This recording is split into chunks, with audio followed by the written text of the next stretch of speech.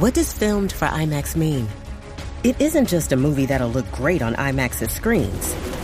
It means that hiding from a sandstorm feels like fear in every flicker. And every triumph is felt in every sound wave. And the things we've only imagined, you can truly experience those too. That's what filmed for IMAX means.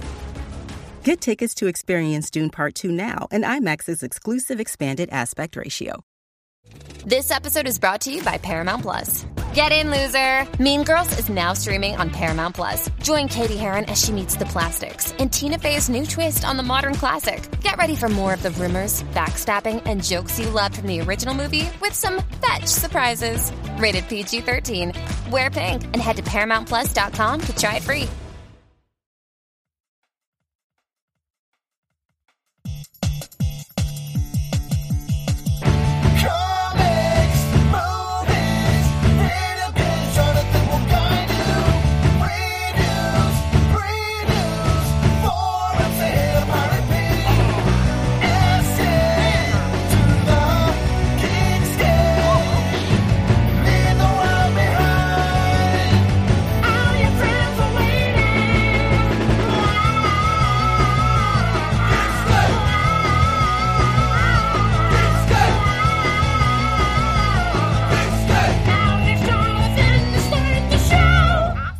Geekscapists, look who I've got right here, our good friend Jeff Fahey.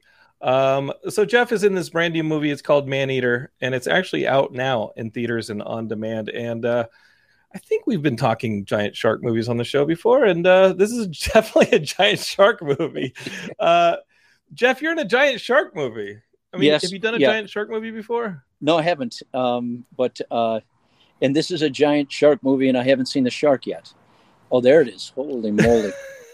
Oh, that is big. Well, yeah, you know what? Don't be expecting Jaws on this one, Geekscapists, but also don't be expecting Sharknado. This is still a shark that stays in the water, but this thing is ridiculously big, and I'm just going to go ahead and spoil it for you, Geekscapists. If you expect the kind of shark movie that they have in Jaws, where it's like, oh, the mystery is in not seeing the shark, no, that's not what you're going to get with Maneater. You're going to see the shark.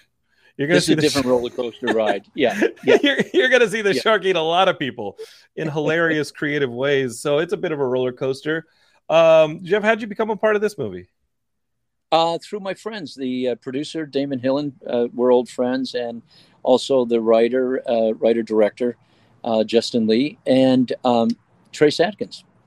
So the film was already in progress, and they asked me if I'd jump in for a day and play this character. And so I had time in between two films, a week there. And they said, we're shooting Hawaii.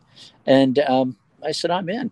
And the reason is we all know it is a miracle that any movie ever gets made, whatever the size, whether it's $80 million or $500,000, whether they've got 12 weeks on the schedule or 10 days. But so I'm always willing to help out friends and be part of something. And even on many small films that I've done with people that I didn't know going in. But and jumping around in the different genres. So this Maneater, yes, I have not seen that the giant shark yet. They're sending me a copy of the film today that I'm going to see. But I understand that it's an interesting little roller coaster ride. It's a sit back, drink a beer, eat some popcorn, and enjoy it for a couple hours, and then head out of town. Yeah. Yeah, I was watching it and thinking, hey, why isn't my brother watching this thing with me? Why aren't we just yelling at the screen at this point? Exactly. And, I mean, Jeff's got it right, Geekscapists. If you want kind of like a gauntlet movie, we call them gauntlet movies because you get like 2 or 3 of these things. You just run the gauntlet with them and have a fun time with your friends. Yeah, you got to have an action movie, maybe a sci-fi movie, maybe a kung fu movie, and you just have a good time and yell at the screen and tell the actors to stop being so dumb and do something else. Exactly. And that's exactly what it is. It's not it's not going to change your life, and it's not going to get nominated. It's a roller coaster ride. It's pure entertainment, and as you can see, I mean, film critics, God bless them, they can have their opinions of this and other films. But filmmakers are out there. You know how many people started at Corman. You know that whole story. Oh yeah. And they just progress and work, but they've got to hone their craft. And many filmmakers that I've worked over the years started doing films like this, and that's exactly what Justin Lee has been doing. You know, we did 2 other westerns, a film called Badland and Apache Junction, and each time Justin does a film, he's honing his writing, his in the different genres, and his filmmaking, and some hit, some miss, but God bless the cats who just get out there and just keep growing and trying. Yeah, he actually has a movie coming up with a friend of ours, Casper Van Dien's, in his Most Dangerous Game adaptation. Casper's a dear friend. I love Casper. Oh, wait, Casper's going to be at my wedding next month. Oh my God! Please tell him I said hello. Yeah, I will, Jeff. Well, let's talk some westerns. I got the Geekscapists were pretty excited about you coming on the show, so I was like, "Hey, who wants to know what?" And they all got pretty excited about you coming on the show. Especially my friend Andy, who Silverado's is easily his favorite western. That was earlier in your career. Like, what'd you take from that? Because I know you worked with Lawrence Kasdan again on Wyatt Earp. That set the pace for a lot of things. And first of all, it was such a great group of people, and we were down there. We were in Santa Fe, I think, starting in early November, late October, early November of '83, I believe. And we were there until late January, early February. So we were there a long time, and it was a huge cast. And as far as I know, everyone got along. I mean, it was great. And every department, we were working 6-day weeks, big schedule, big shoot. A lot of hours for a lot of people, the crew, not for all of us actors, but the principal actors certainly had a heavier lift. But in different departments would have parties on Saturday night. And Brian Dennehy and I, who I remain good friends right to the end, Brian was beautiful. We had the bad guys party, and which Brian threw at the big condo where he was staying. And don't forget it was a snowstorm that night, and we had hired the minivans to haul the cast and crew up the hill from the hotels and so on. What I'm getting at is that there were so many gatherings like that each department had in it. And for my observation, I noticed that when anybody ever had any problems during the week, they were worked out at those parties on the weekend. But to your question, Jonathan, I'll never forget when Larry said to me, Larry Kasdan, near the end of the film, and it was at one of those gatherings. And by this time, after months and months of everyone working together, everybody was great friends. And I was sitting there having a beer with Larry, and he said, it was really great to have you here. And I said, Larry, I loved it. It was beautiful. And I said, it's my first big film. And he said, I'm paraphrasing here, but I'll never forget. He said something to the effect of cherish this or hold on to it because they're not all like this. I mean, I'm quoting when he said they're not all like this, and meaning that they're not all like a family like this. And so I did hold on to that and still do. And this is how many years later and 200 and some films later that I always try to bring that part, what little and what great amount I had learned on that film, working process, observing, watching these actors work, and then just grow along the way.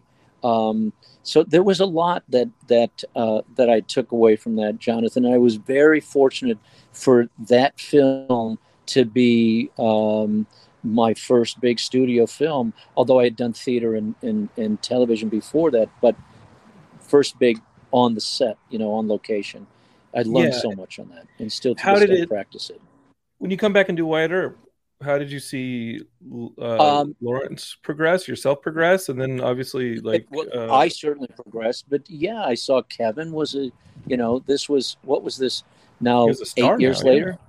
Yeah, I mean, he was a huge world star then, and by that time, and it was beautiful, and I was so appreciative that they included me in that great, beautiful another Western. And by that time, of course, I had grown also. So that would be, I don't know, in those 10 years, it would have been probably 35 films under my belt by that point. I'm not sure how many, but we were all better, more comfortable at our crafts and our styles and our rhythms. And again, that was another big, wonderful experience. I got to tell you, Jonathan, I've been blessed, really, because I mean, I'm going to be 70 in a couple months, and I've been in the industry for, I don't know, 45 years or so, and I feel like I'm just starting. I mean, I really do. And to this, another part of the answer to your earlier question, what did I take away from Silverado? I'm still taking away great things, walking away from each project. You know, it's kind of like a musician, you know, you're just getting that jazz a little better, you know, and it's just, it becomes more comfortable, getting more done in a shorter period of time, being able to invest even more emotionally and creatively and physically without putting as much into it. You know, it's and being able to observe people in a different way and get more out of not just those great, wonderfully proven talents who've got these great careers, but with these young filmmakers and being on. That's why, you know, going into a film like Maneater. I mean, I go into that just as I would go into a Robert Rodriguez film, an $80 million film with Robert and Van Affleck and, you know, and people like that, because we still bring whatever we have and deliver the jazz, regardless of the budget or the time that we have. But we do learn, one hopefully learns what I have learned, is that I can do as much, if not more, in less amount of time, and chill and observe much more. Yeah. Work smarter, not harder. Yeah, exactly, yeah. I love those Robert Rodriguez things. I thought Alita I thought it turned out great, and it should have gotten a sequel. And then obviously Planet Terror is just a hell of a lot of fun. So those collaborations are some of my favorites. Yeah. The Geekscapists love some of those kind of tone movies too. Lon Strickland says, please tell him that he elevated Darkman 3 significantly. Oh, God bless you. Yeah. Thank you. People love Body Parts. My friend Cooper Barnes loves Body Parts. Body Parts is a hell of a lot of fun. But I think the first time I saw you was The Lawnmower Man. And yes. That movie, when you think about it now, it still has like a special place in my heart, and also one of our listeners, Faye Rains, she says, looking at like VR, what do you think compared to like now that we've actually living with VR? That was 92. Well, are you impressed by it? Scared by it? Well, I'm fascinated that when we did that movie, I mean, we had goggles on with cardboard and, you know, right. I mean, we weren't looking at anything, and we didn't see any of the special effects until we saw the movie. So Pierce and myself and the others were reacting to nothing. I mean, it was even before the big green screen and all of that. So, and now to see where virtual reality is and where special effects and where everything is in the real world and in the filmmaking world, it's incredible. What was Lawnmower Man was what? Was 92. That 89? I mean, you might have shot it in 90, 91 or so. Yeah, I think it was thereabouts. Yeah. Yeah. I mean, just look where we've come in these 30 years. It's incredible. So, yeah, I'm blown away. And knowing if we've gone from nothing to where we are now, imagine where we'll be 30 years from now. It's just incredible. I was inside a 3D virtual reality thing, and I thought it can be used for so many things, not just entertainment, but education in so many different ways. I mean, it's fascinating. I know I'm not really specifically answering your question, Jonathan, but I am blown away by the progress and where it's gone. Because when we were doing that film, not in my wildest dreams would I imagine we would be where we are today with virtual reality and But the film was also like a warning against the dangers of technology, right? The movie's also a warning about the dangers of technology, and some of that has come true too. Well, you're absolutely right, and I didn't even realize that at the time, but that we can look at just the way tweeting and all the social media can turn against somebody. That would be like all the phones ringing, as Job would say. You'll know when I'm inside the mainframe, when, if I remember correctly, he says when all the phones of the world ring at the same time. And when, and I don't want to necessarily go down a rabbit hole here, but it is something that I know people are addressing and it should never be forgotten. But when that concept of, for example, in The Lawnmower Man, when the character Job says, you'll know when I'm inside the mainframe when all the phones in the world ring at the same time. And he says that representing the dark side. Sure. That comes from that character who has evolved into this dark thing. And I would imagine when someone, especially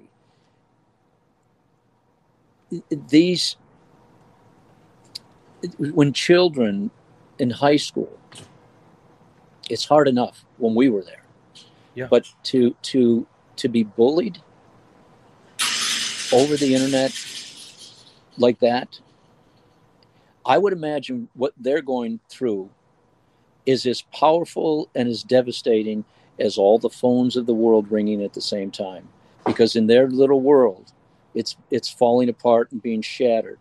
And it's relative, isn't it? Because, I hear more and more stories of people dropping out of school or leaving school or doing something even more tragic. Sure. And so, yes, in answer to your question, Jonathan, there were warnings in that film that I couldn't have even fathomed at the time.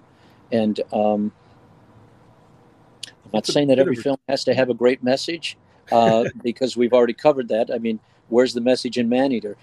Hey, pop a beer, light up a joint, eat some popcorn, kick back, and yell at the screen and go, this is stupid. This is crazy. Why are they doing this? You wouldn't do this. But it's fun because it's just like going to the amusement park and jumping on and say, I'll get on that ride today or I'll get on that one.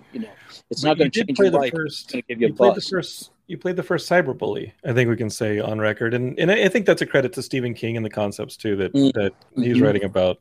He's as much a futurist as he is just writing about the human experience. Garrett Frawley wants me to ask about the Marshal. I've never seen the Marshal. Oh my gosh.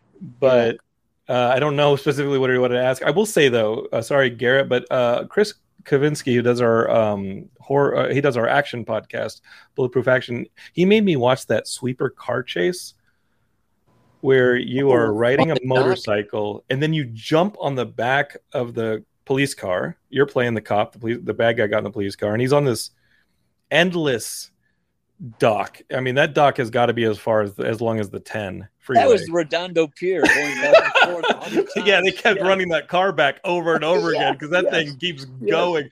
Yeah. If you haven't done that, Geekscapists, Google the YouTube for the sweeper car chase and watch Jeff surf a motorcycle long before Van Damme did it in Hard Target, and then he jumps onto the back of this police car.